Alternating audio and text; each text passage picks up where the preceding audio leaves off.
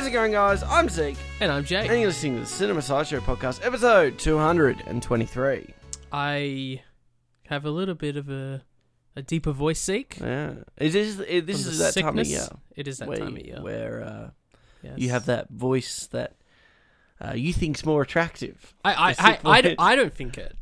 Just all the girls think it. I didn't say it, Zeke. Just all the women unanimously agree on that. The sick boy Jake. The sick boy Jake. They're like, Jake, can I call you? I'm like, no, I'm sick. No, I just want to hear your voice. So other than being sick, Jake, you sound pretty good.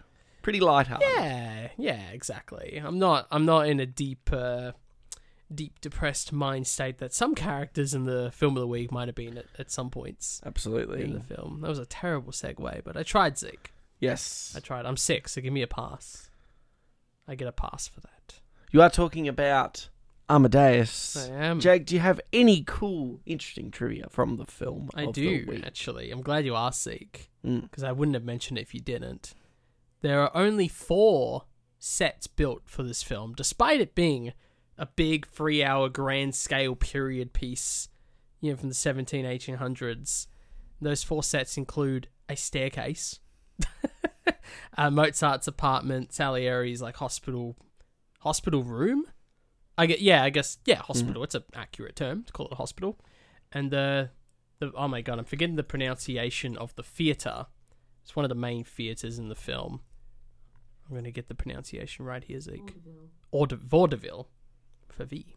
The Vaudeville Theatre in one of the 4 sets. Which, I was thinking that watching it, I was like, how many sets, well, not even just sets, how many locations are there throughout the film? Because, we spend a considerable amount of time in the same rooms, despite it being these wonderful grand scale locations and sets, and there's not a so what lot about the of palace? exteriors. What does the palace sit into? Or are these are you saying built sets? Yes. Everything else apparently was found locally in Prague.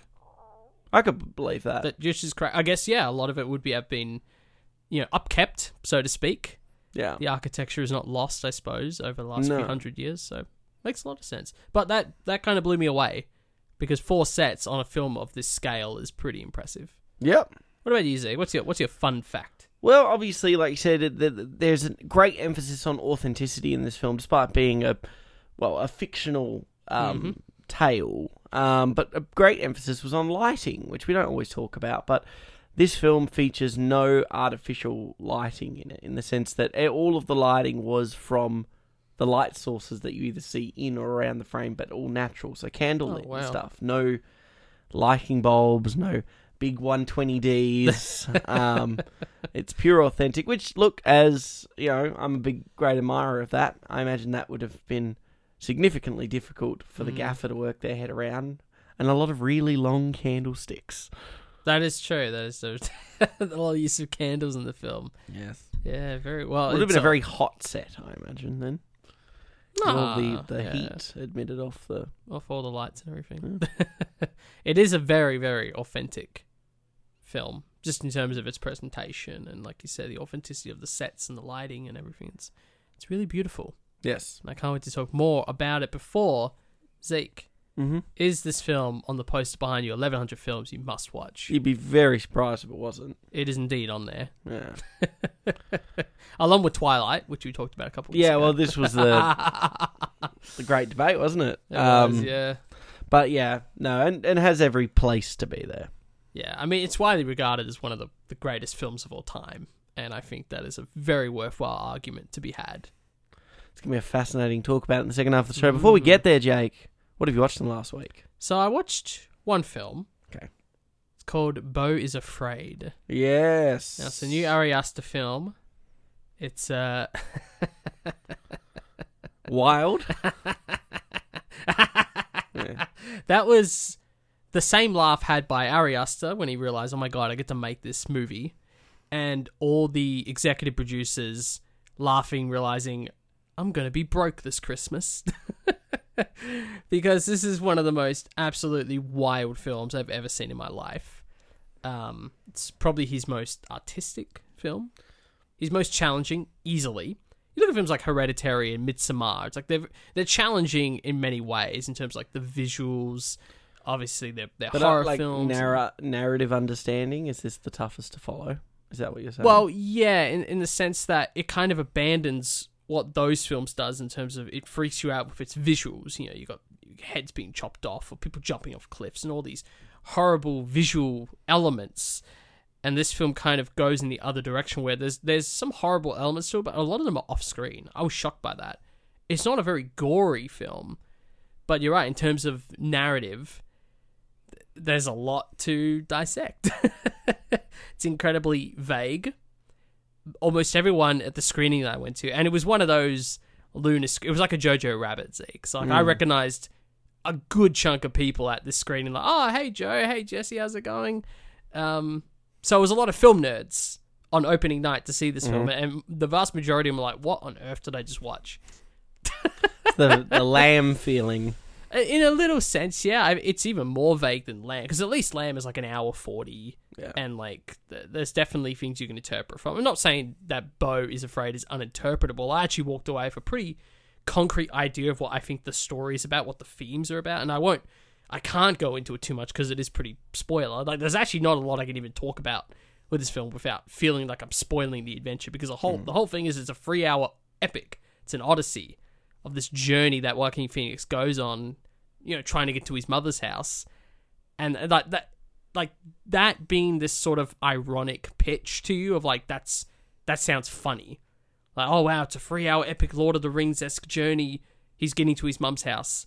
And, like, they play with that in the beat-for-beat comedy as well, where there's all these wacky, crazy things happening. You kind of just have to laugh because there's almost no other reaction you can have to those moments. So in terms of it being, like, an art film, I absolutely applaud it. I am so glad that films like this still exist in the age of Ant-Man and the Wasp, Quantumania. Maybe that's Ari Aster's next film, is an Ant-Man film. I reckon so. To counter this... Well, apparently I was going to say it will be a box office bomb. It's actually doing pretty well. Relative to the number of theaters that A24 have released it in, it's actually doing pretty well. So, it might make its 30 million back. You never know. Yeah, and you hope it does. Yeah. Because, like I said, you want these films to be made. You want the films, the last Joaquin Phoenix film we were talking about on the show is Come On, Come On, and that's a soft, very slow, moves at its own pace kind of film. And for some people that now, with the attention span getting less and less and less, it's hard to sell those kinds of film ideas. Especially from A24, like a couple of weeks on the show, we're talking about bodies, and that almost feels like the direction that A24 sometimes feels like they're going to go, with those more sort of interesting premise films, but they're a little bit more like quick-paced and less kooky and wild. Well, just having trust in its audience, because like this is the kind of film that, I was thinking of Annette, and it's like that was the film I was closest to just walking out of, and I literally couldn't because we were there. We were about to do a podcast on it, so I was like, probably shouldn't walk out of the movie if I'm going to talk about it, but... not that I was thinking of... I thought Beau is Afraid is fantastic. I gave it 4 stars on Letterboxd. And if you want to hear my interpretation of the film and the story and the themes, go to the Letterboxd review. I just wrote a full-on spoiler review for it. So if you want that, go check it out. But at Jake the Clicker. At Jake the Clicker, exactly. But this is the kind of film people just walk out of and are like, I'm never seeing another Ari Aster film ever again. But I like the divisiveness. I like the boldness of the film. I kind of want to see it again, even though I think a good majority of people are like, I'm never watching that again. Yeah, it was. These are the kinds of films. I will compare it to like Synecdoche, New York, to a lesser extent, The Truman Show. It's kind of got those elements. I get you. Interwoven into the story. Not as clear. Like The Truman Show is very clear. What's happening in the world. And if someone says that my reading on the film is completely incorrect and I didn't understand it, then that Truman Show reference makes no sense whatsoever. It's very. Some people find even Everything Everywhere All at Once very tough to follow, and from its and how big it gets in scope. And you're talking about Odysseys. That film's an Odyssey in its own right. Yeah. It's probably got a little bit of an easier family narrative, kind of tying it together. Yeah. I'm not sure. I think there's a more clear through, like, especially with the last act of Everything Everywhere. It is a little spelt out what the whole idea is, but this one doesn't do that. In fact, its ending is this kind of a complete downer. It doesn't give you any clarity whatsoever on what on earth was going on. What was he afraid of? Well, apparently everything. Bo's afraid of everything. But again, for fear of spoiling it, I don't want to talk too much about it. The only thing I will say that I didn't write in my review is also kind of a spoiler, so I'll be incredibly vague. But one of our friends, Peter, who I bumped into at the screening, he lent some gear for Skin and Blister. So thank you to Peter. But he suggested that the film should have ended a little earlier. I'll just say post-orgasm. That's all I'll say. And I kind of see where he's coming at with the film ending at that point. It would have made a lot of sense, and it would have brought the running time down from 3 hours to probably 2.5. Which, I don't know. If you want to appease the audience, that would help, but I don't think Arias is trying to appease to any audience with this film, so I don't think that was going to happen. Zeke, what have you been watching in the last week? Had a pretty good week. 4 films outside of the film of the week. Oh, very nice. So 5 in total. But look, we'll start with the ones that I don't really have too much to add to. I watched the latest from Julia Roberts and George Clooney, Ticket to Paradise, which is that sort of easygoing, bit of a nothing rom-com. What can I say about it? It was a weak premise. It's about their daughter's divorce. Getting married. And they're a divorced couple, and they're spontaneously thrust into going to Bali as their daughter, who's bound for law school, meets someone over there in the summer vacation after graduating university, falls in love, and spontaneously jumps marriage on them. And you want to sit there, first premise, you go, well, they've just spent $200,000 for her to throw that away on a law degree, but sure. Let me have my suspension. She can't get married and still continue to do law? Did I just spoil the ending? I don't know. No, she completely abandons it altogether. And I have no problem spoiling so this that's film. part of the story. They don't even address it. They don't even address the fact that she's went to...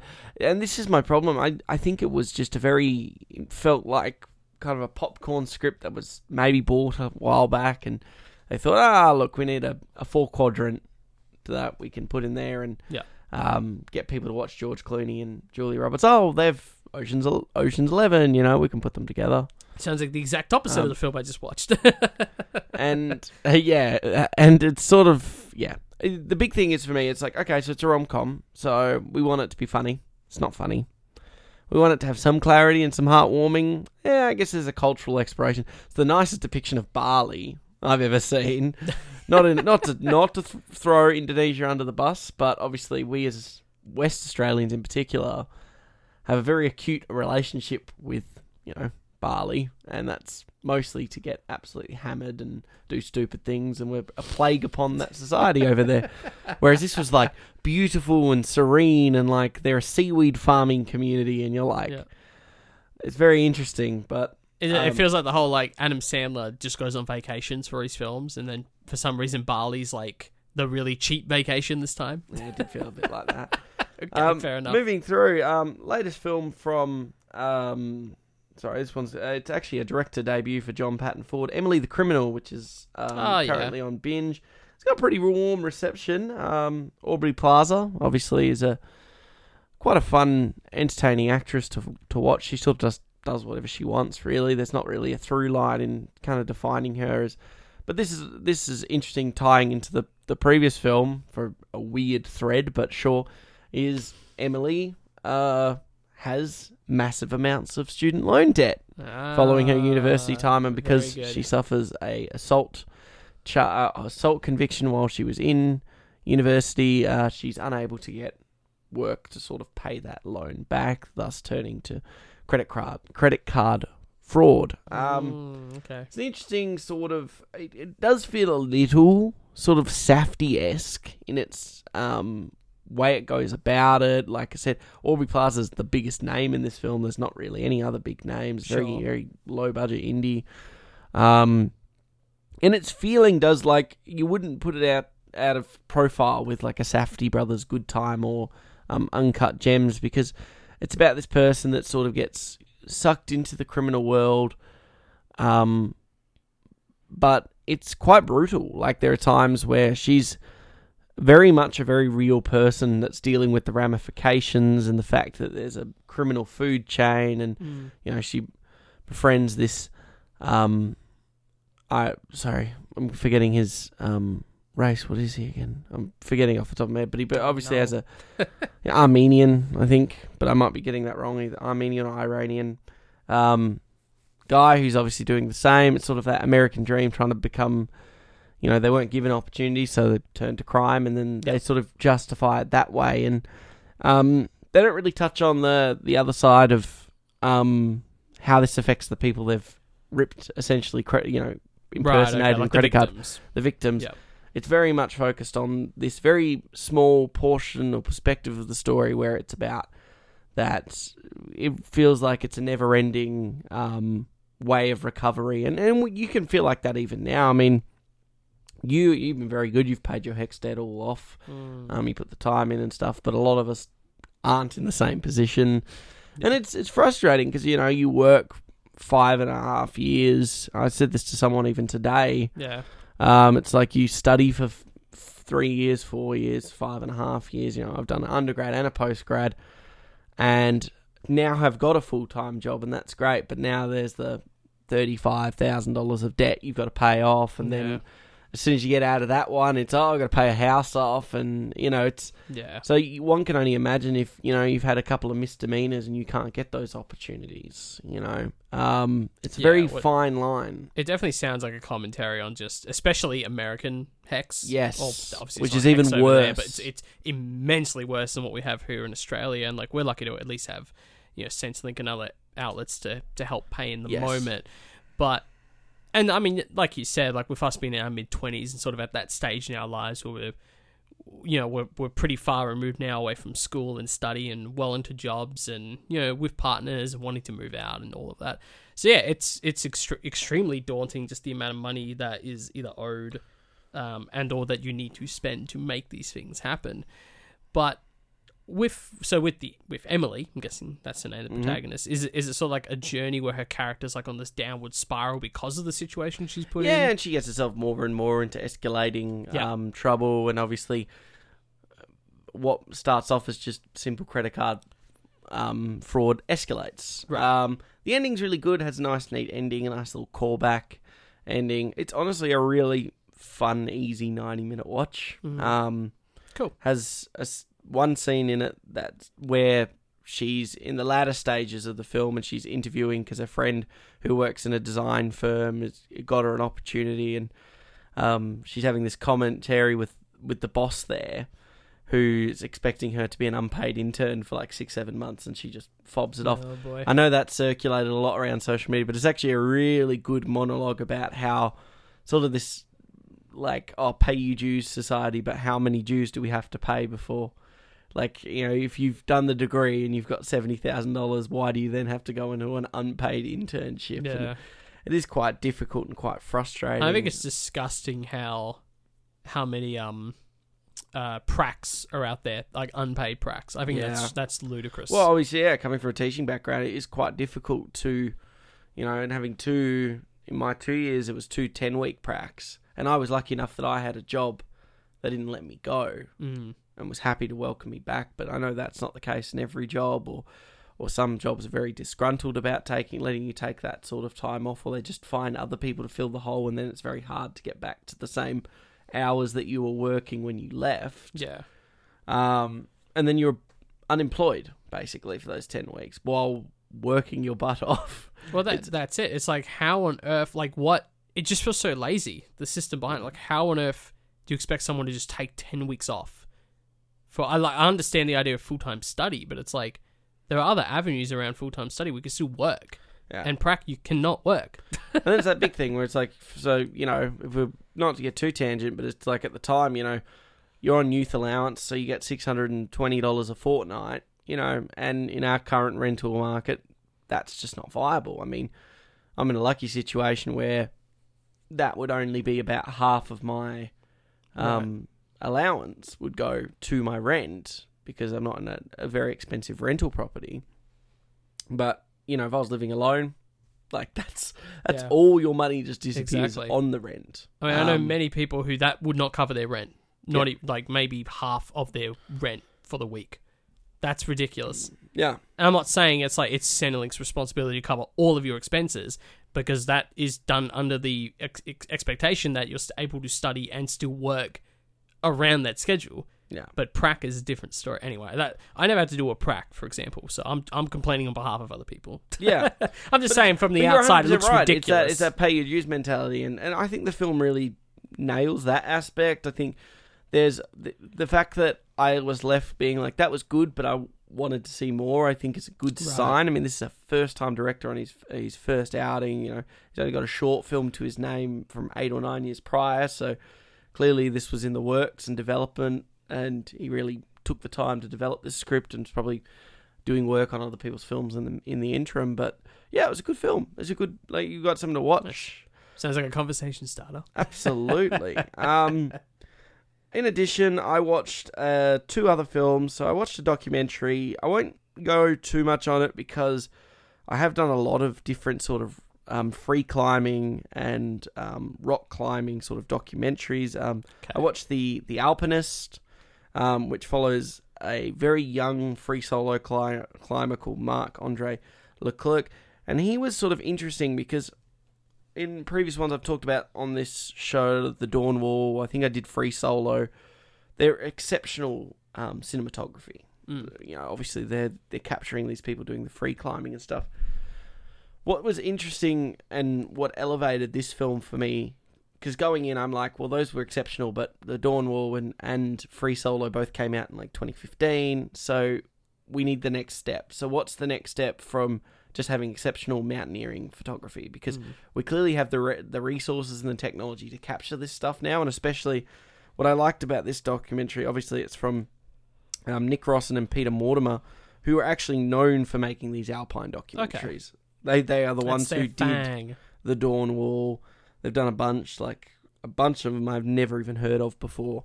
So they're coming into this one, I'm going, okay, well, I want to see something different because you guys are clearly very proficient in this art form. But what's interesting about The Alpinist is it follows this very young man. He's 23 years old, and he's setting all of these exceptional free climbing records. But there's no publication. He's not in Red Bull magazine or doing like promos, because there was this interesting commentary, and it's narrated by Peter Mortimer, where he talks about how because of these documentaries and this exposure, rock climbers have become more like celebrities. It's the same sort of thing as like F1 drivers. Like, they're an athlete now. Obviously, rock climbing is now in the Olympics. It wasn't in the Olympics before. Same with skateboarding? Yeah. So we're seeing these things where it's like they're starting to become like caricatures. And there's this kid who's from like this very small town in British Columbia, lives in Squamish, which I've been to Squamish, so that was cool. Very nice. Which is a very little town, and it's just a bunch of hippies sitting around climbing, basically. And I just had an image in my head of that. I was there in winter. It's like you just fed the AI GPT chat, like the algorithm of it's a small town, people climbing, and then I just like interpreted it in my head. Yep. And I was like, that's funny.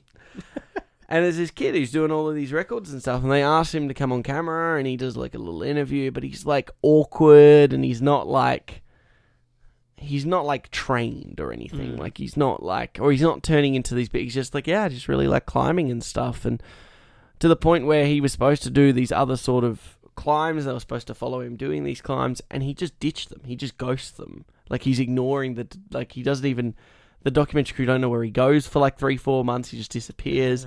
They can't find him. And then they find on his socials, he'll put like a photo up of being on top of a thing, or his girlfriend will be like, oh, he's over here now and over here. And obviously they're getting like a little annoyed, but at the same time, I think what is happening, which is great about this documentary, is that outlining the ethos that some people just climb for them. Right. And it's not about the show. They don't want the recognition or acclaim. Like, he beats this climbing record and goes, oh yeah, that was cool. And then the guy who beat it, like the other guy who had previous it record beforehand, who is like a speed climber, comes back and smashes the record. But it doesn't revolve in this back and forth. He just goes, okay, that's cool. Like, it was a difference. And different attitude. I compare it to Searching for Sugar Man, where they're looking for this South African phenomenon whose songs carried through the apartheid, and he's just a regular Joe who lives in Detroit. And you finally meet Rodriguez, And he's like, oh, that's really cool that people like my music. And that was it. Like, it was one of those things. And you can't help but like him because he genuinely is just like, I climb for me. And to the point where he says, I don't want people, when I do these like routes for the first time, I don't want a camera crew with me because I'm not really alone at that point. Right. And then becomes that theology of, well, I guess that's right. You know, I've watched about 3 or 4 of these documentaries and they're talking about these solo climbs, but the camera's sticking right in their face while they're doing it. Which means someone's there watching, like, abseil down the mountain to film it, which is crazy. Did this documentary, like, intentionally... I guess so, because it's all in the cut. Well, it's organically grown this way. I think that originally that was going to be just another... Like, look at this star. Let's put this star on it. Because that was the thing. A lot of these documentaries gave these guys exposure and made them more popular.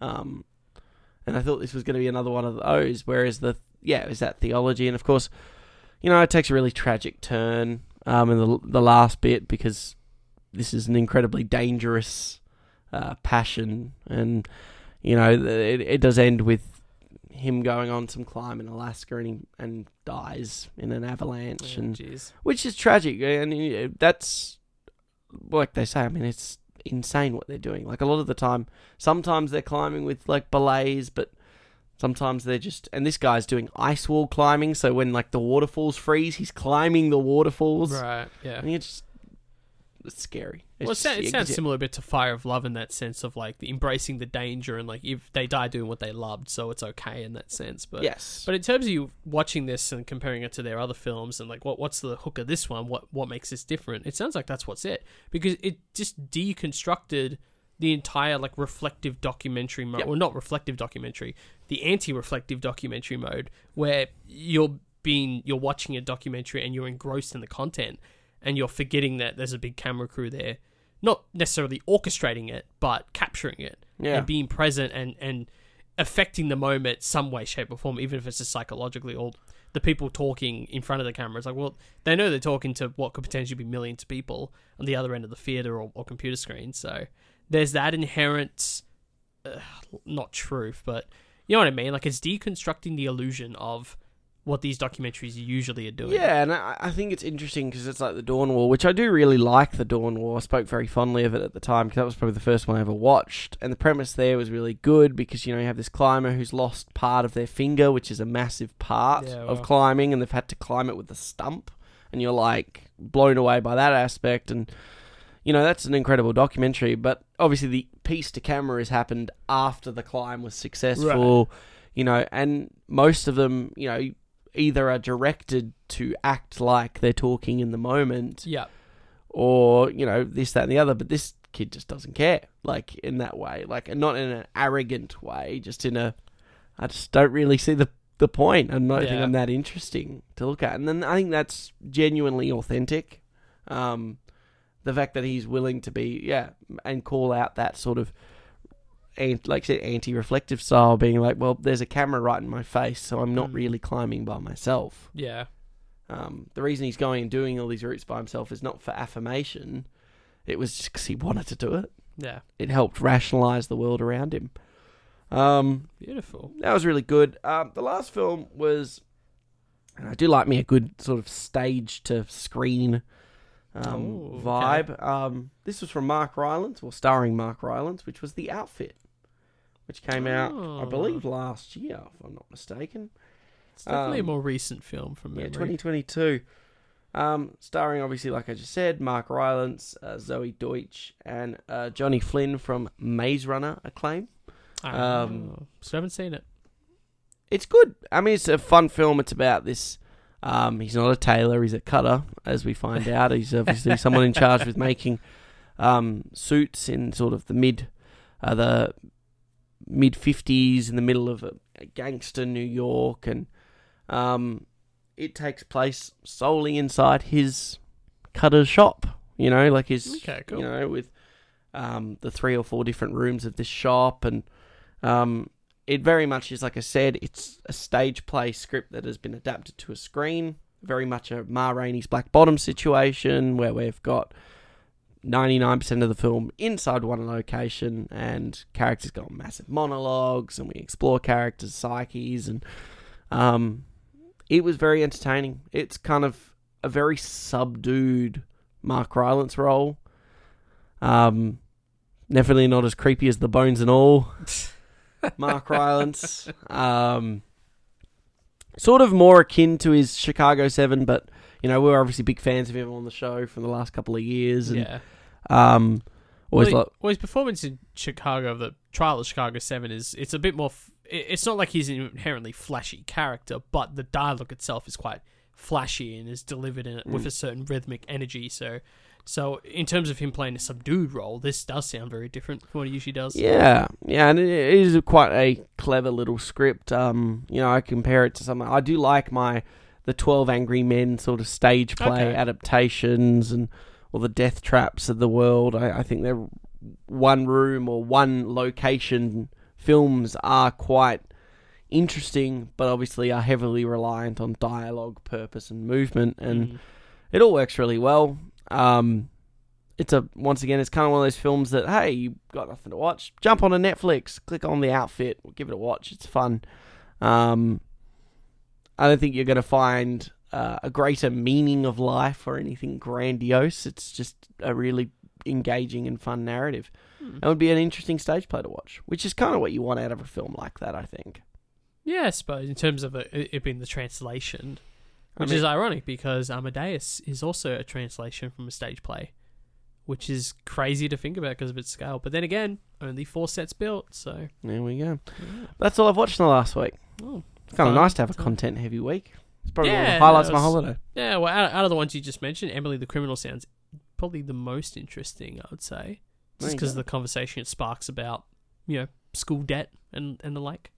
Yeah, I think it's good. It's it's kind of like a film like when you stumble across like Bad Education, when they have that investigation film with Hugh Jackman that I'd never heard about. Looked on Binge one day, it was there. You watch it and you're like, oh, it was a really cool film. Yeah, takes you by surprise. Yes. Very good. So I guess, do you have anything you want to add in career updates, Jake? Not too much. We had a rap party this past weekend, which I think was very successful. Quite fun. I felt really bad not coming.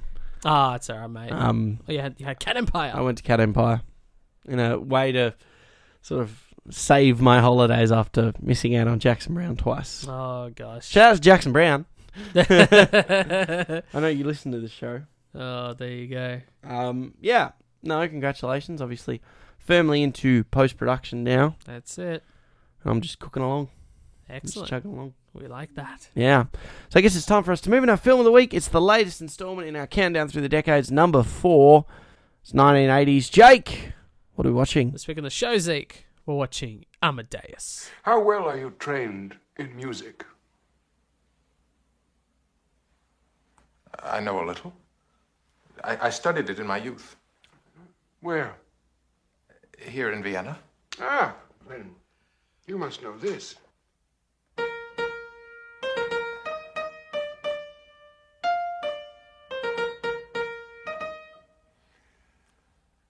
I can't say that I do.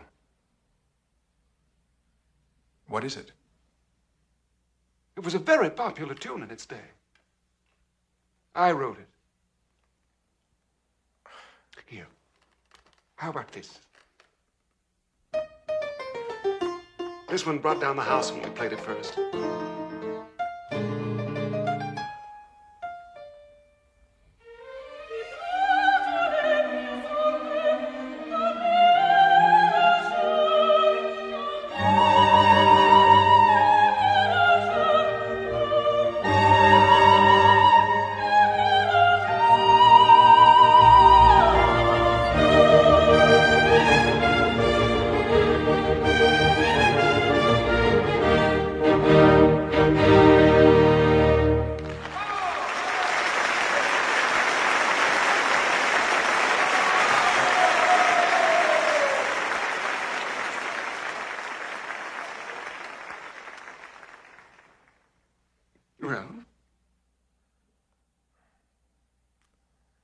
I regret it is not too familiar.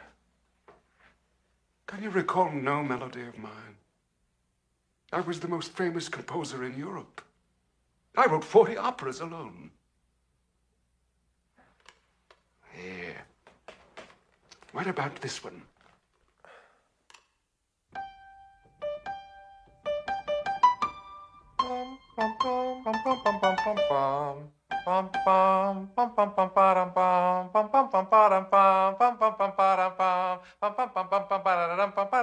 Yes, I know that. Oh, that's charming. I'm sorry, I didn't know you wrote that. I didn't.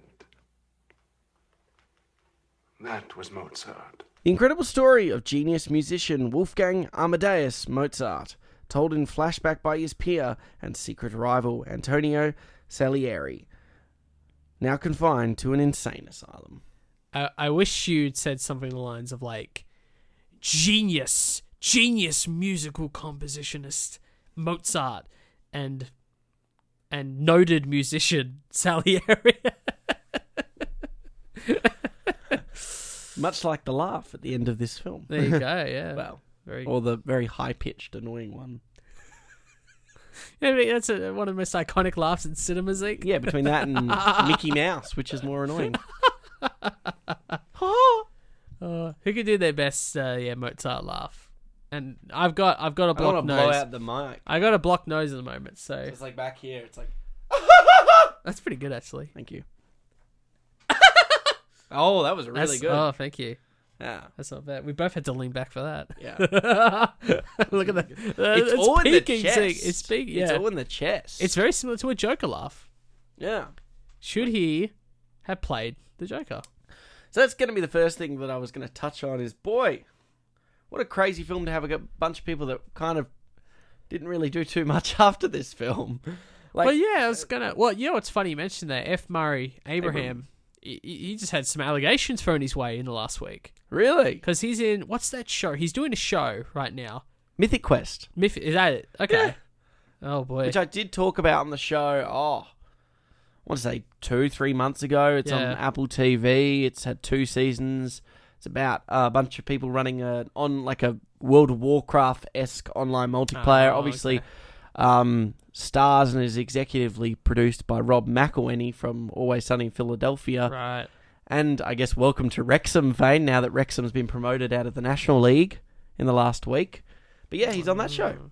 And there you go. Arguably, I mean, his character's very much like Chevy Chase was in Community, sort of the out-of-touch old man character that sort of has that... He's probably way more likable than Chevy Chase's sort of Pierce in Community. And I would argue that there's the episode where it's like his origin story is probably the best episode of that show. It's a really good episode. About how he sort of falls in love with video game storytelling. Interesting. But allegations. No, I literally like last week we did our podcast, we announced next week Amadeus, and then that night I scroll past and there's all these allegations and he's not returning for another season and that might be the reason why, and whole thing, which I didn't look into too much. It's like, that's such unfortunate timing, but... So just like sexual harassment stuff. Yeah. I think, I didn't read too much into it. Well, that would explain why we didn't see a lot of him.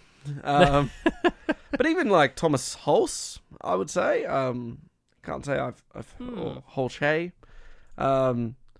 He's known for his Quasimodo in the 1999 film, The Hunchback of Notre Dame, which does have immaculate music in that film. That's probably its strongest point. But like Stranger Than Fiction, and then a bunch of films. He's in Stranger Than Fictions, yeah. Parenthood, Fearless, Mary Shelley's Frankenstein. I think that's a mini series. Animal House, but that's before this. Yeah, but to your point, and I actually do recall reading about this. That, or at least one of the reviews was talking about, like, the casting was just like really bold casting choices all around. And I think going through the trivia, I noticed a lot of people were sort of replaced at the last minute. I don't remember Constance. I remember someone was meant to play her, and then she had an illness or something the first day of filming, until Elizabeth Berridge replaced her on the spot. A lot of stories like that I recall reading, but. It goes back to the cast. And I don't want to start gushing about this film too quickly, because this is the first time you've seen it. I want to hear your thoughts on this film. That I think it's a pretty awesome film. But I hate to. Yeah, you've probably seen my Letterboxd score. I have seen your Letterboxd score. Sorry to spoil it. So yeah, it's No, immaculate. but am I really that surprised though? No, by your you shouldn't score. be. I mean, if you know me, which I don't think anyone knows my film taste better than you do. Sure. At this point, it's like a marriage that is at this point. And I think going into this film, I remember watching the first, I think, just the opening sequence and went, yeah, I'm going to love this film. Like, it's almost like the moment when you see The Last Waltz and the first thing Scorsese puts up is this film is meant to be played loud. At least that's what it is on the DVD. And this almost has the same effect. I went from, I think I had it on, my TV's normally on 30, and I pushed it right up to like 90. I was like, I want to get engulfed in this film. And I think it's such a, there's so many things to like about it. You know, we're talking about things like the ground of reality, not making a lot of sets, having it all just being using Prague's seemingly ageless state in the film, and then on top of that, the diegetic music mixing into the non-diegetic music mixing. I remember I was about 40 minutes into the film, and I just like cursed at myself because I was like, man, I could have seen a live orchestra with this film. Like, what an experience. And I've always thought those are so, because you've been to quite a few of them now. Yeah, a few now. I saw Toy Story pretty recently. And I find it really interesting because it's like, I've seen those pop up and I've been like, oh, I don't know if I would enjoy them as much because the screen's not as prominent and it's obviously the orchestra's on to display, but man, what a way to watch this film. And I could see the things like you get to the end of the film and you want more because it was so exhausting. I think that was the best placed or the most hankering I was for a second half of a film when the intermission hit. Right, okay. Which we don't talk about intermissions because obviously they're more of a fixture. The version you watch, because there are two versions of this film, so yours had an intermission in it. Yeah, it's a DVD. So I had a two-sided DVD. Interesting. Which I think's we always talk about the media in which we consume the film on is actually important because, back in the day, once upon a time, this would have first been in the cinemas. Yeah. And it would have probably had an intermission in the 80s because even then, I mean, this film at 2 hours 40 might have had an intermission. Maybe not. It comes at the right time. Well, we had an intermission during the live performance. Is it when... I don't want to spoil too much of the film, but it's just after Mozart's dad passes away and he's conducting the... I think it's actually way before that. And I think the first time we see the Amadeus kind of figure. It's when he he throws the cross into the fireplace, and he sort of denounces God. That's when from memory it is. Yeah, mine was when Mozart's father passes away, and it's the Roman general play that only runs for 5 times, and he Salieri gives that monologue of, the strings of his father are still firmly around his finger. And then that's when he has his epiphany of how to finally sort of win or laugh back at God. Like his final plan, so to speak. And I think that's a great moment. Well, the hard cut as well on Your Father's Dead. And like, this is a film up until this point, because I promised myself to watch a director's cut this time, because I remember thinking it was almost too quick, the 2 hours and 40 minutes. And I think it's definitely... The 3 hours to the tip is very nicely paced, so I think it definitely improves the film from that standpoint.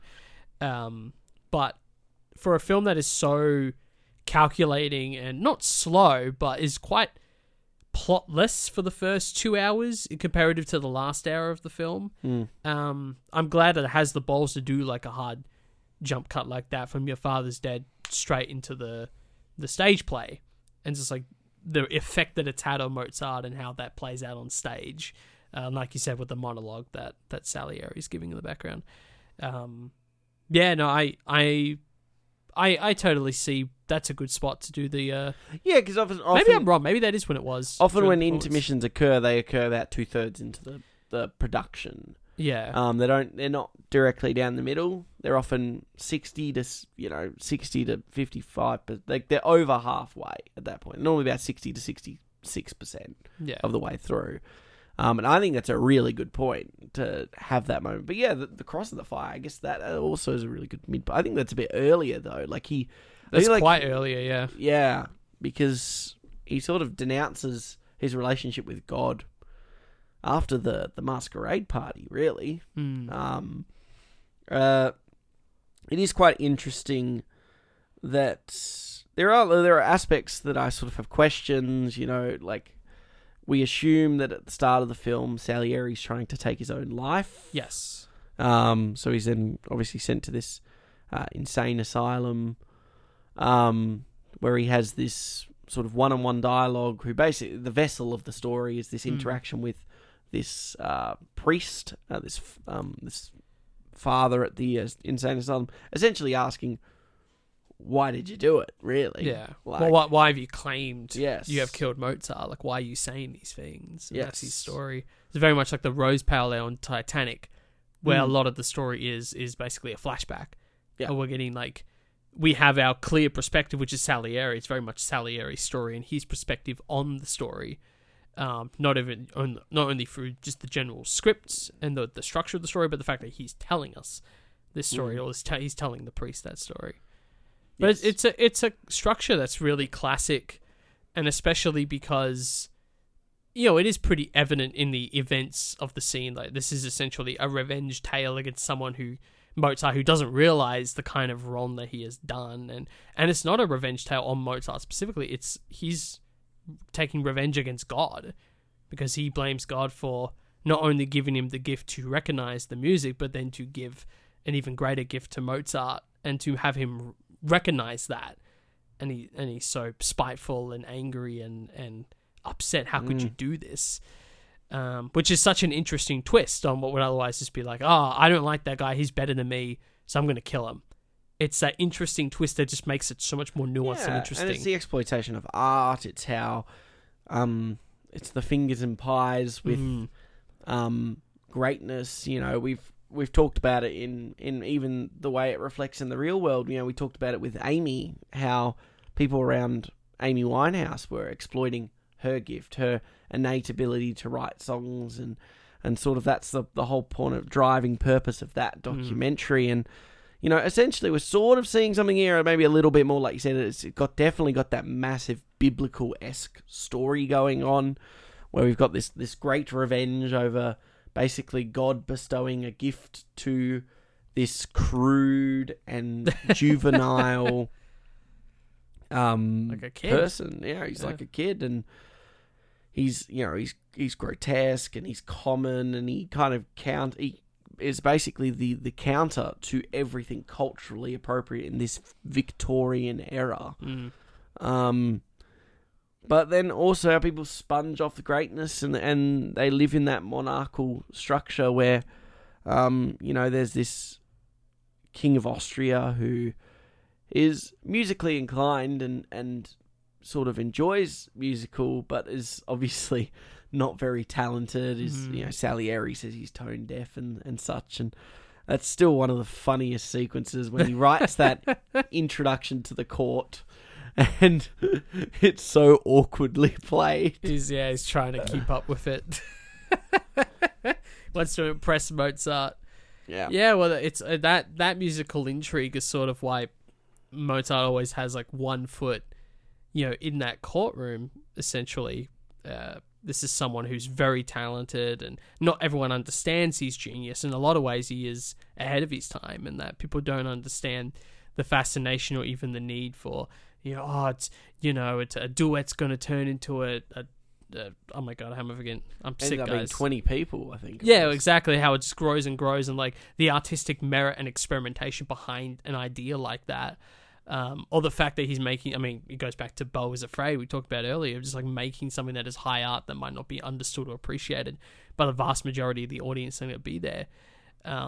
And that all goes back into the financial woes that he has throughout the film, and how Salieri takes all of these things, from his financial woes to his daddy issues, essentially, even manipulating his wife into undressing in front of Salieri. Like, all of these moments he uses to his advantage to strike down Mozart, for a lack of a better word. It's just a classic horrible tale. Yes. But it's good because at its core, it's this, like you said, it's this man on his dying, he's on his deathbed, and he's sort of having this, he's sort of trying to justify his actions, or maybe he shows some form of regret for his actions, but it's that relationship with God. And when he chooses to forego that, that is when the true, like you said, monstrosity of character happens. And I think it's so interesting to have this character in his opening sort of scenes. He idolizes Mozart. It's one of the reasons it inspires him to become this musician. He's probably 8-9 years older than Mozart, and obviously becomes a musician far later on because he's from a family that doesn't really value the idea of becoming a trained dog, as they would say, especially his father and a performing monkey. That whole yeah. Whereas Mozart has been basically this instrument for his father, and it's interesting that both don't necessarily have particularly strong relationships with their father. Late father, both their late fathers eventually, but one of them is far more codependent on that relationship, than the other being Mozart. And we see that obviously as a result of when his father dies, and sort of that unraveling that happens. And what's interesting as well is you've got the tethered father relationships that these two characters sort of share. Obviously the love for this classical music, and I say classical, I guess, in that it's very, very contemporary at the time, Mozart. In fact, most people didn't get it. Too many notes, they say, Zeke. But it's like these two characters have so much in common, and obviously Mozart makes a lot of jokes regarding Salieri, I'll play one of his pieces, and then plays dumb on the piano and makes the farting noise. There's a little bit of that friendly competition there, which is in real life much more what the actual situation was. It was more of a friendly competition between the two of them. Salieri actually, I believe, was a piano teacher to Mozart's son, Karl, which is a very interesting fact I think the film could have even used to further aid his spiteful, vengeful tale, so to speak. But especially when you get to the end of the film, when they're actually collaborating for once, and it's the only time in the film where the quote diegetic unquote music that only certain characters can hear is shared amongst two characters. It's up until this point, it's always used to isolate a character, and people have to scream or knock on a door very loudly to grab their attention, to be physically louder than the music that's in their head that they're writing or reading on paper. It's a great moment, and it shows these two could be really good collaborators and friends, if not for this, jealousy that exists, not necessarily in Mozart, but in Salieri especially. I guess, but I think there's a humblingness to Mozart too in this film. I don't think to say he is this, he is put on this messiah-esque pedestal, but the film isn't going as far as to say this is an incredibly likable or even respectable person, I think, who has clear morals. I mean, it's the fact that he openly makes fun of Salieri, or he takes those jabs, or he basically, in a way, and I mean, this is, at the end of the day, this is from Salieri's perspective, this story is being told, so we don't actually know how crude Mozart was. Is this just the depiction of how Salieri saw him, or how the world around him saw him? Is this an authentic depiction of that kind of Mozart? He might have been a little bit more cheeky and less, but I feel like it's a pretty honest telling of the story, because Salieri doesn't ever falter away from idolizing him. It's every time he sees the first time he sees the sheet music, while trying to search for Mozart, trying to find him in this sea of people, so trying to find brilliance, and what does brilliance look like? There's definitely, and that, I think it carries the whole way through. There is always times he's having these admissions of just how great he was. The fact that, he really did, and there's that underlying guilt there. The fact that he was the reason some of those shows only had 5 or 6 half full Yeah, exactly. viewings because Always stomping him and gatekeeping him at every step he can. Yeah. Because there's that back and because forth. because he has such a strong relationship with the King of Austria and obviously the director of music. He was able to basically use his power to sort of suppress art, suppress creativity, and out of nothing more than, like you said, a childish selfishness. And I think what you're seeing as well there is this idea that there's a clear disdain and jealousy, but you're right, every now and then there's like a spark of brilliance, and it's like the whole reason he is jealous is because he recognizes the brilliance in the music that Mozart's creating. And I think that comes from, sure, you can argue it's an unreliable narrator, and that maybe Mozart's being depicted as more childish and sort of egotistical than he may have been. But the whole reason he's in this, insane asylum to begin with is because he tried to kill himself out of guilt. Mm-hmm. So I think that's when that guilt sort of seeps into his story that he's telling the priest of. At the end of the day, this is someone he truly admired. He admired so much that he hated him. Yeah. Except for that, I mean, that's what makes that ending so powerful, where Mozart's essentially writing his funeral music. Isn't that just the coolest shit ever? Isn't that just the coolest idea ever? From a storytelling point of view, it's definitely one it's so good. Because you're sitting there and you're going, wow, it just keeps going. Like, for me, it's, and we could easily put that as your highlight scene, right? Sure. He is writing his own funeral music, and at the end of the day, you don't know while they're putting it together, but obviously Mozart's very poorly at this point. He's become incredibly addicted to, I think, drinking. He's definitely an alcoholic. He's just unwell. I mean, at the time, if you caught a cold, you're not faring very well.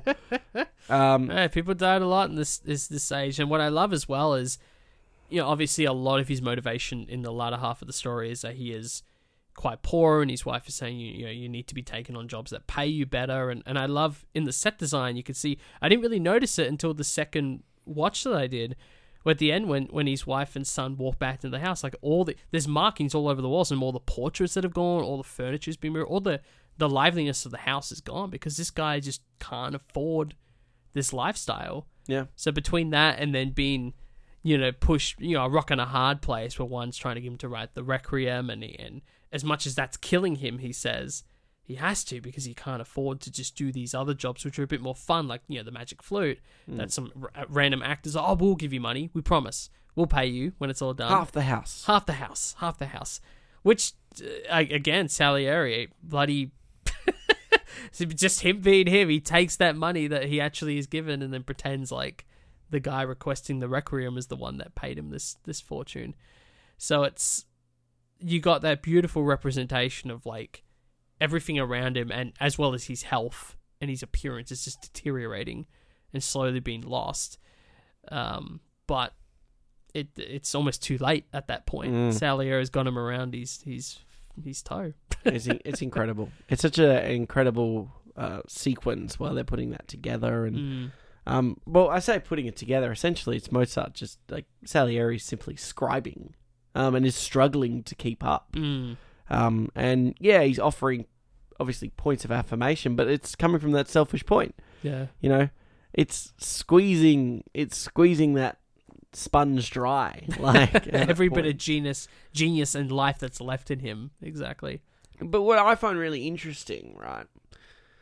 So he dies, and then there's the funeral sequence. I know we've jumped right to the end, but then they cut back to him at the insane asylum, almost like there wasn't the life after Mozart sequence in the film. I don't know. Oh, okay. So sort of what does Salieri take the Requiem music, claim it as his own? Like what happens next? Maybe that was that interest. Like it sort of just cuts to the insane asylum. Yeah, I guess at that point it's like once Mozart has died, once Salieri's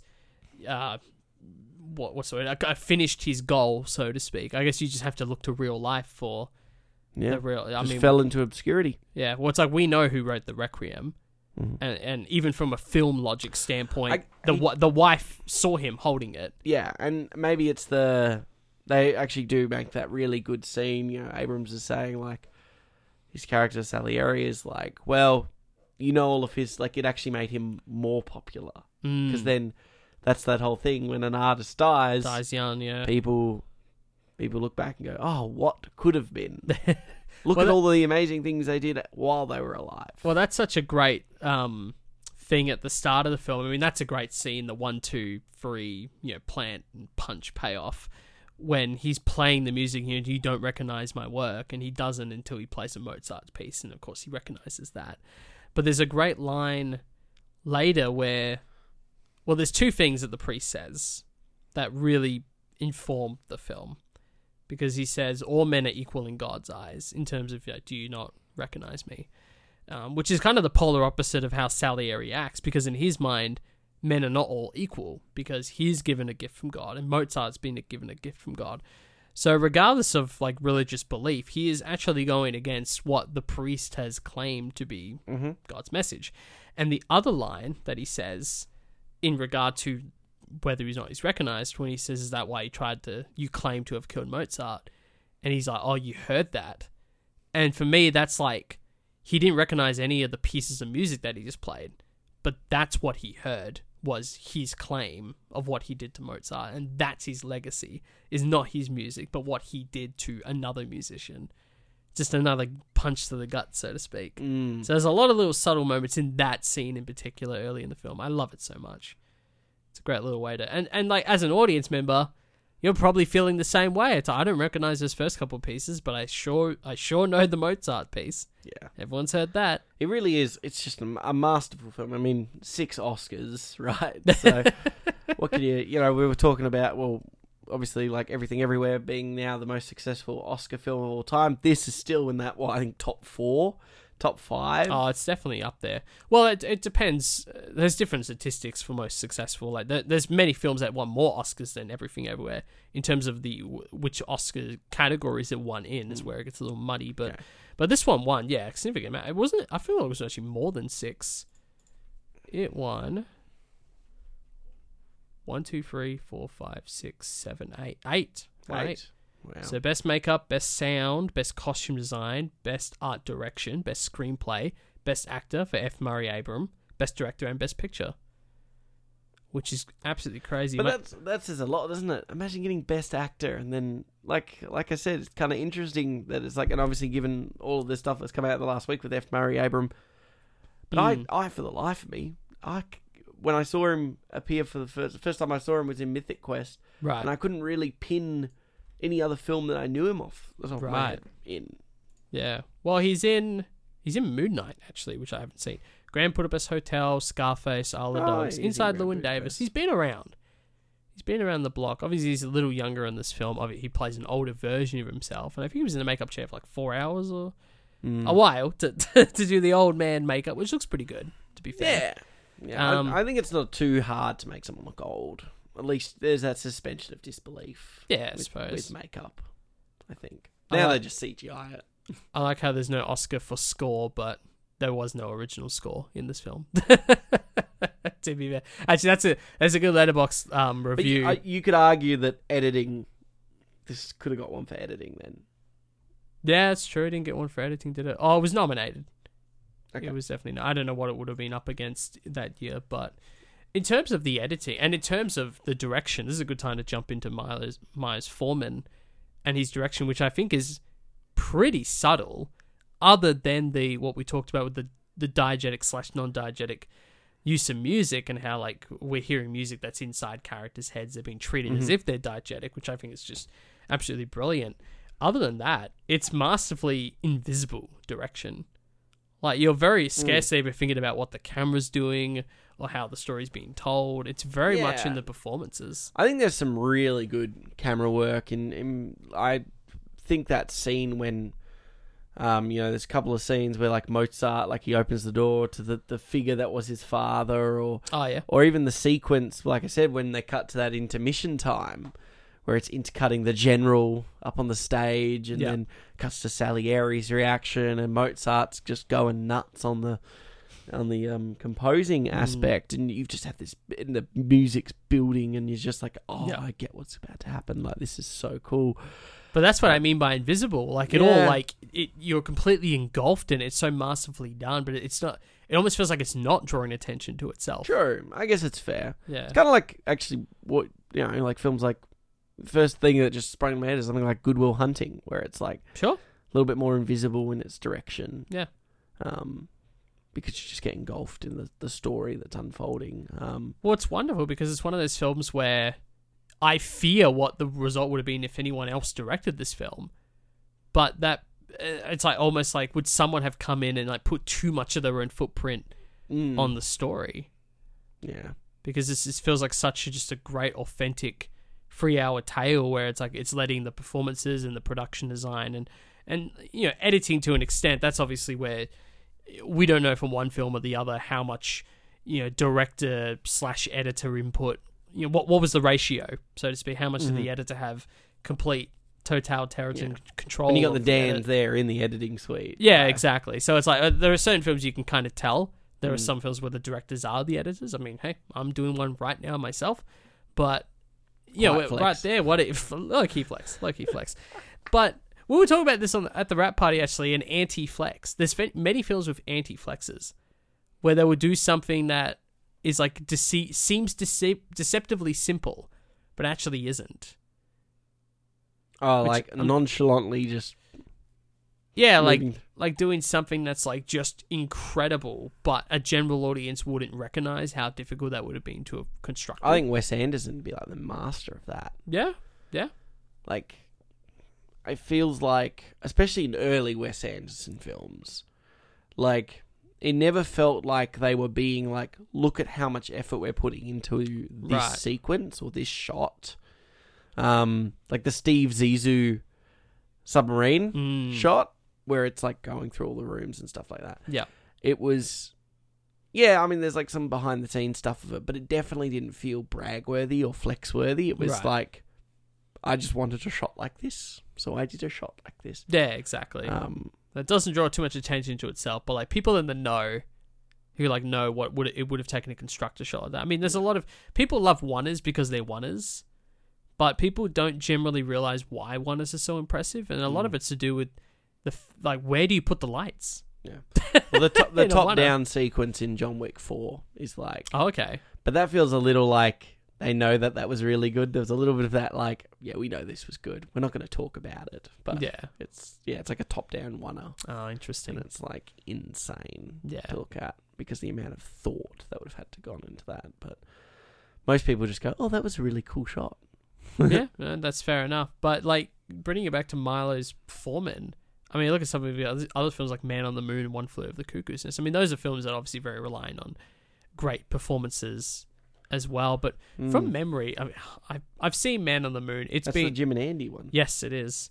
It's been a hot minute since I've seen it, and I'm annoyed. I just checked. I never wrote a review on Letterboxd for it. But from memory, that does have a little bit of not Truman Show-esque, but like a bit of a breaking the fourth wall-ness to it that would have been implied by its directing, so to speak. But going back to Amadeus, like that, it is trying to be so authentic to the time period and the characters within there. And in terms of its direction, I say it's invisible because Milos, Forman isn't doing anything that's trying to take attention away from the story, while other things can be very bombastic and self-aware. And yeah, I really, really appreciated it. With of course the exception again to the playing of diegetic music in people's heads. He's definitely someone who needs a director's corner. That's for sure. That's true. We haven't done one yet. I do appreciate that. Looking at his spread, it's sort of like, I mean, he's definitely defined, I'd say, by Amadeus and One Flew Over the Cuckoo's Nest. But there's a couple of other ones, like you said, Man on the Moon, The People vs. Larry Flint, and some other films that you probably would have never heard of before. Oh, very good. But yeah, Jake, do you have anything else to add before we jump into a highlight scene? Let's see. Actually, looking through my notes, I've kind of talked a lot about it. In terms of the what-if scenario of this film, which I don't really know what else I want to highlight about that. I think some of the films I've looked at to more recently, like you've got Last Night in Miami, which is a big what-if scenario. If here are like real historical people, this was a place they were all at, supposedly, on this one night. What if they all met and had a conversation? Let's turn that into a play. RRR is a very similar one in terms of taking real historical figures and giving them superpowers and putting them in the sort of the same side of the Revolutionary War and seeing what that would have been like. And I think this kind of finds something in the middle where they obviously didn't know each other. Like I said, I was reading earlier that Salieri and Mozart did have more of a friendly rivalry, and then Salieri was actually quite close with Mozart's son as well in terms of, I think, teaching him. But does this, just the idea of what if they were rivals? Like deadly arch rivals. What do you think the film looks like without that aspect of it? So, like, if you take that rivalry or the way this story is told out of it, so they're just friends the whole time? Which I know the is film not becomes astronomically more boring. Yeah, well, it feels like a bad question to ask, because like, that's what the film is. Yeah. I think this is the most fantastical way to tell this story, because it's not... it's not one of those, like, if we went the original biopic, like the Mozart biopic, Salieri would be nothing more than an ensemble cast member in this Mozart biopic. We've come to 2023, we've decided, hey, Timothée Chalamet's being Willy Wonka, let's make him Mozart next. Let's see what happens. I'm telling you, it would be the person they would use right now. It would probably be You're Timothy. not wrong. It probably would be. Maybe Barry. They would probably use. You could put Barry Keoghan in there. He could do it. He's weird enough. He's just got to develop the laugh. Yeah, he's probably got a weird Joker laugh coming. There Let's you be go. real. Oh, it's happening. But there, then Salieri becomes nothing more than an ensemble cast member, like you said, like maybe someone who would be in a more mentor-esque role, looking after the son, But the film becomes astronomically more boring in that sense, because we understand, or at least what Forman and the original screenplay is trying to get across with a strange relationship with fathers. We understand Mozart's sickness, because it's a universal concept of a tortured artist that is ahead of their time and is a little misunderstood and is being oppressed by the system, which at the time was like oppressing theatres, like listening, like theatre concerts. Right. In more contemporary settings, it's oppressive record labels asking people to churn out more content, or not being happy with the content being turned out, or the demanding schedules of managers. We look at, in the last year, Elvis, that exploitive relationship there. And that film's boring. Like, for all of its over the top, what do you call it? Maximalism. Yeah. Fantastic word to describe Baz Luhrmann, but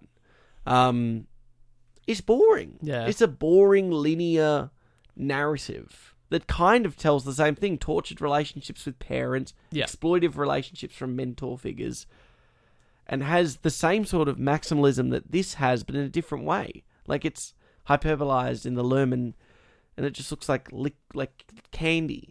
Whereas this is, we're going to make everything naturalistic lighting. We're going to heavily rely on pre-existing architecture. The costume design, makeup design, that's going to go through the roof. I mean, the sequences in the Masquerade Ball are insane. Some of the costumes and stuff. Obviously, the one that the father has is hauntingly complex and nuanced.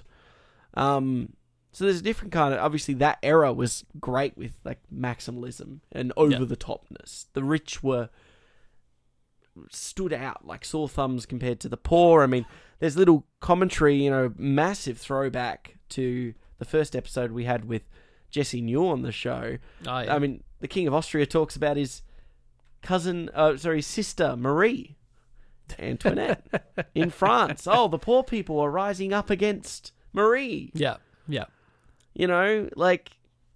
And it's interesting how that film sort of does it, with what Coppola does with that, and I think it's such a fantastic film. Well, it's funny because the comment about the sister, especially like the young Mozart, come and marry me, and that being like a little story they laugh over.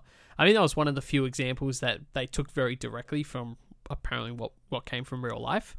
But yeah, in terms of, like you said, if they had followed that traditional route of like in terms of authenticity, yes, the characters and their motivations and the lighting and the architecture and the production design, the costumes are all marvelous. But in terms of the fabrication, which is of course the rivalry and the story that ensues, like you said, it's the most interesting thing you can do with that idea. And I particularly love that the font, the Amadeus font, is very eerily similar to the Assassin's Creed font, which does a very similar thing, which is take real life moments and events and swap characters around. And what if this person was this person? And then boom. But I throw it to you, Jake. Why is this film so much better than Elvis? Because it's about a mentor on their deathbed telling the exceptional brilliance of someone in a time. I think the hook, like I said, in terms of just like fantastic filmmaking all around, but I mean the main thing is the hook. You look at Elvis's hook, and it's not that dissimilar because you still have someone who's not the protagonist or the titular character, in this case, Tom Hanks, who is in a deathbed, been like, oh, I have some regrets, or whatever his bloody accent is he's doing. And then telling that story. And you're right, this is very similar where it's like a Salieri who has regrets telling the story of how he affected this great artist everyone knows. It's a very similar structure, but the hook is so much more interesting in Amadeus because, like I said, it's not revenge on Mozart, it's revenge on God. And it's the fact that all these characters have different motivations than what you would initially think they are. And it's just so much more gripping and interesting, and you always want to know what the next, like how, it very becomes crystal clear pretty early in the film, especially when he burns the cross of like his denouncement of God and, I'm gonna, get revenge on Mozart and yada. At that point, you know what the story is. It's like it's a downward spiral, and the hook becomes how does he take Mozart down with him? And for Elvis, it doesn't have the same hook. No, because it's pretty much that boring linear narrative. It's taking the real life story and trying to wedge something in there. There is the essence, and we talked about it on the Elvis episode. There's an essence of a really good story in there that Luhrmann could have told in a unique and fictionalized setting. Yeah.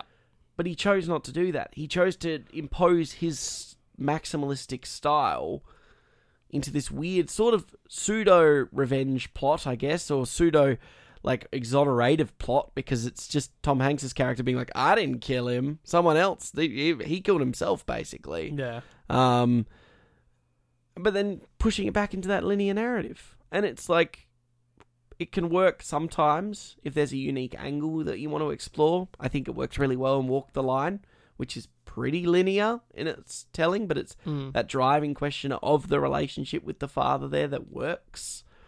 And the death of Cash's brother, but in Elvis, it's boring, despite the fact all of that spew that's on the screen. Like, yeah. But it's so much more interesting. You turn this into just a Mozart biopic, which we'll never get now, thankfully, because this film's so good. No one will ever dare go near Mozart. You never know.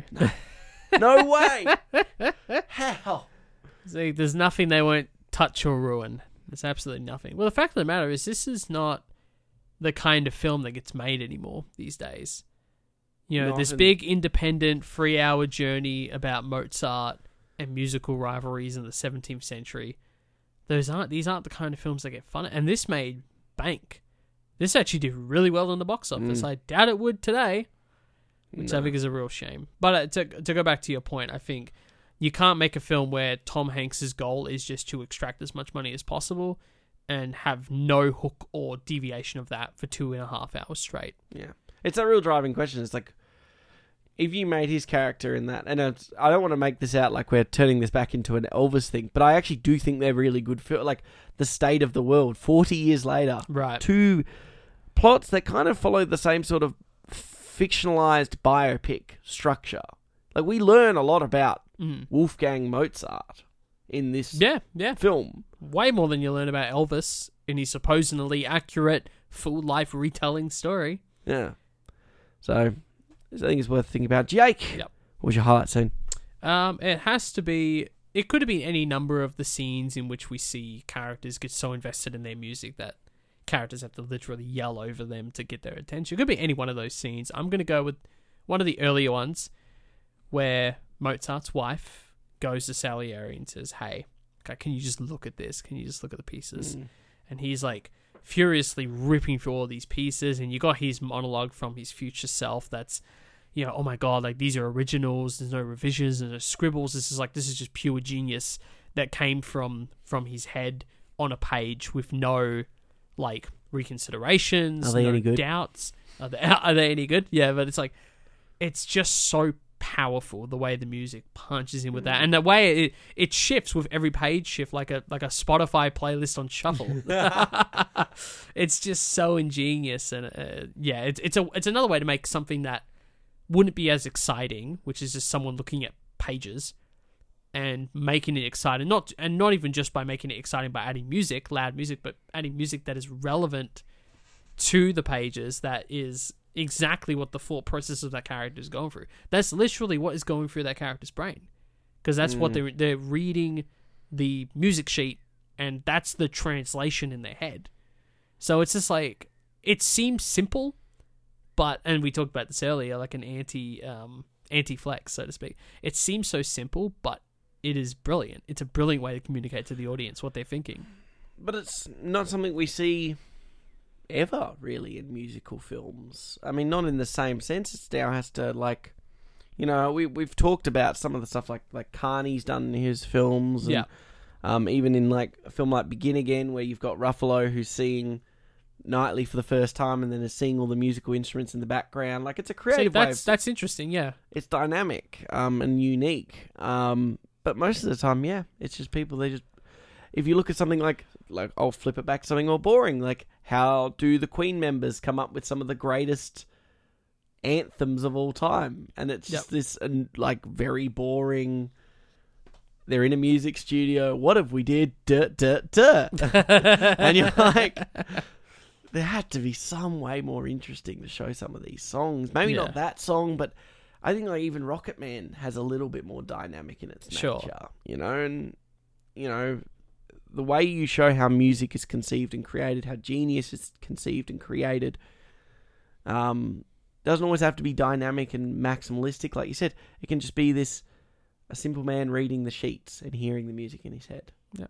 Because he has the gift of hearing it, just not the gift of creating it to the same level. What about you, Zeke? What's your highlight scene? Look, I've beaten the drum a couple of times, but it is that interim scene where he devises his master plan about using the death of the father. I think the way that the scenes intercut it with, this Roman general bursts through the wall as this operatic sequence is unfolding, but the way it crescendos and then it moves up, the way it peaks and then crescends, it's just fantastic. It's the fact that, in this time, the oldest Salieri is talking about how it only ran for 5 shows, and he went and saw every single one of them. Like, he is in pure awe of this man's a way to place emotion into his track, which is something that the film also kind of touches on, that although a traditional sort of composed track is intellectual, not emotional. Yeah. And a big part of some of the earlier sequences, or even some of the times when Mozart has to pitch ideas about having stories in brothels or having 20 singers, is how much emotion he's putting into his work. Yeah. And everyone he's pitching to, the King of Austria, the music director, Salieri, they're all devoid of emotion. They're so reserved in their reactions. Well, you certainly seem passionate about it. And at the time, Mozart's basically on his knees pleading for this. And the conservative and the libertarian. Absolutely. and what I think that's trying to show, what Forman's doing, we're talking about this invisible direction, but that's all him being like, he wants this kind of genius fanatic that is suffering in this world of people that are so reserved, and Forman don't act on emotion. Why can't he go and compose a vaudevillian comedic play because it's amongst the commoners? Like, why can't he do that? Because it doesn't pay, because it's commercialized. It's the Victorian version of a record label.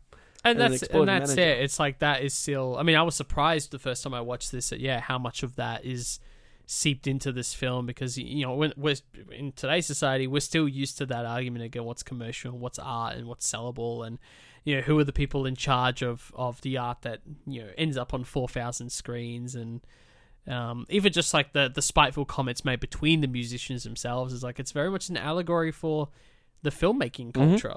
Absolutely. I totally believe that. So yeah, it's a tale as old as time and yet ever still relatable. I wish I could compose my death soundtrack. Amadeus is currently out in wide release. I don't believe it's on any streaming platforms. No, I have to watch this on my old Blu-ray. I had to watch it on a DVD. There you go. The Blu-ray does not have a break in it. It's just a 3-hour video track. No, I kind of liked it. I really liked it because I got to go up and get something to eat. I love intermissions. I mean, in Gone with the Wind, I begged for the intermission. I mean, to be fair, Zeke, just press the pause button. It's not the same.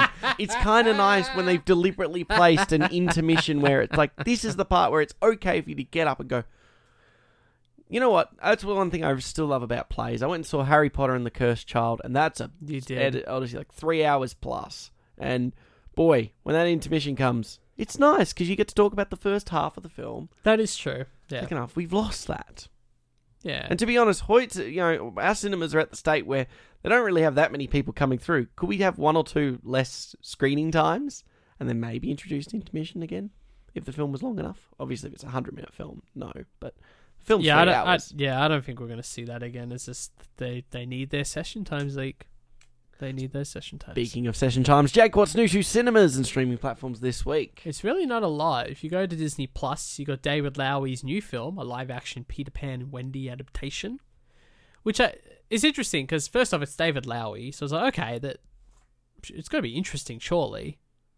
Yeah. Yeah, it's like he just came off fresh off the Green Knight. So do I care? I don't know. Do you?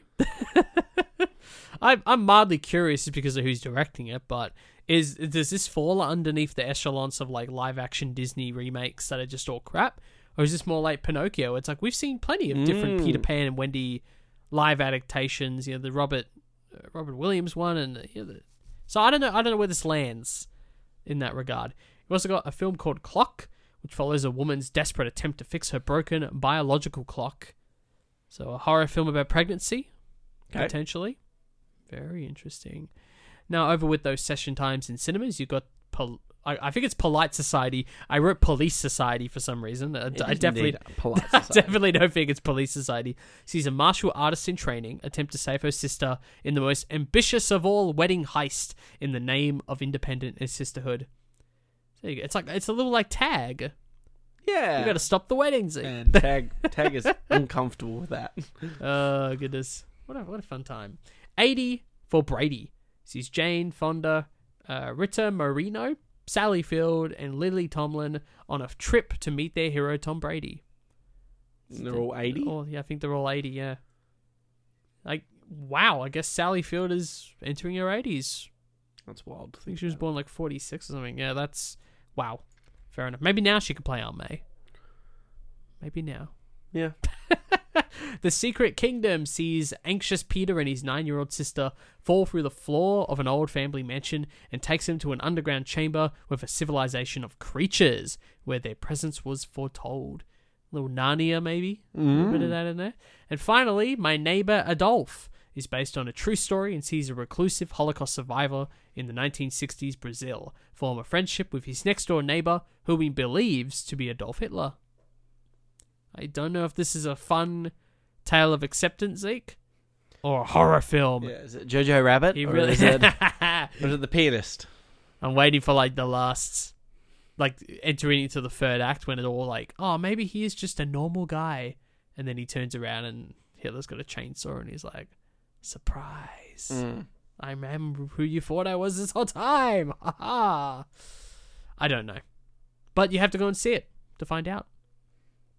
There you go. There you go. That's what's coming to cinemas near you.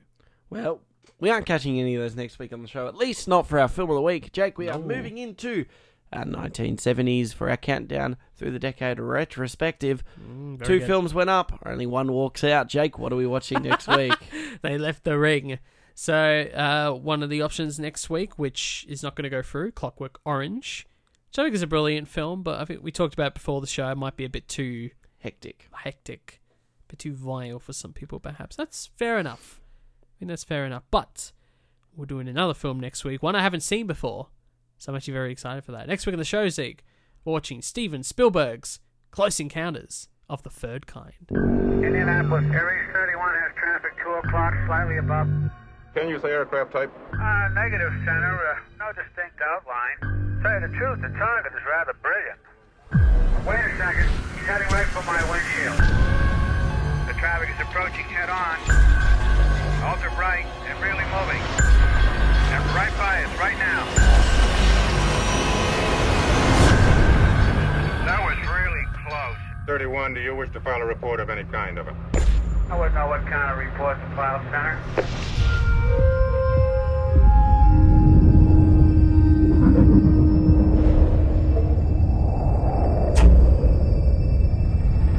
This is nuts.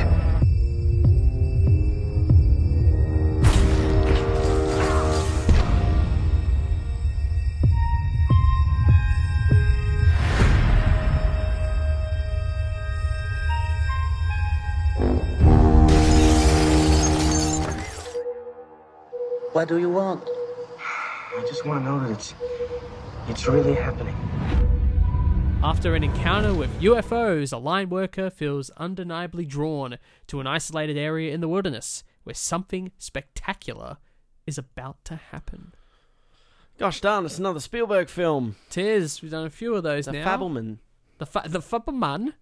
So it's won the poll 18 to 11. So yeah, a little bit of a...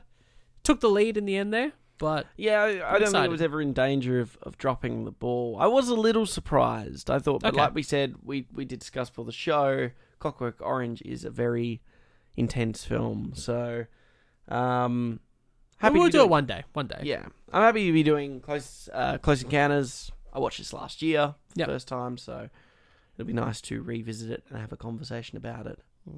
I'm excited to see it.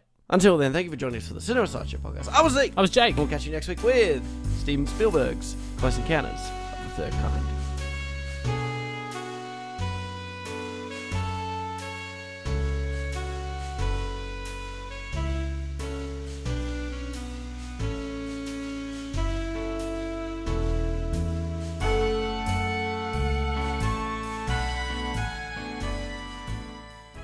So what's the second kind, Zeke?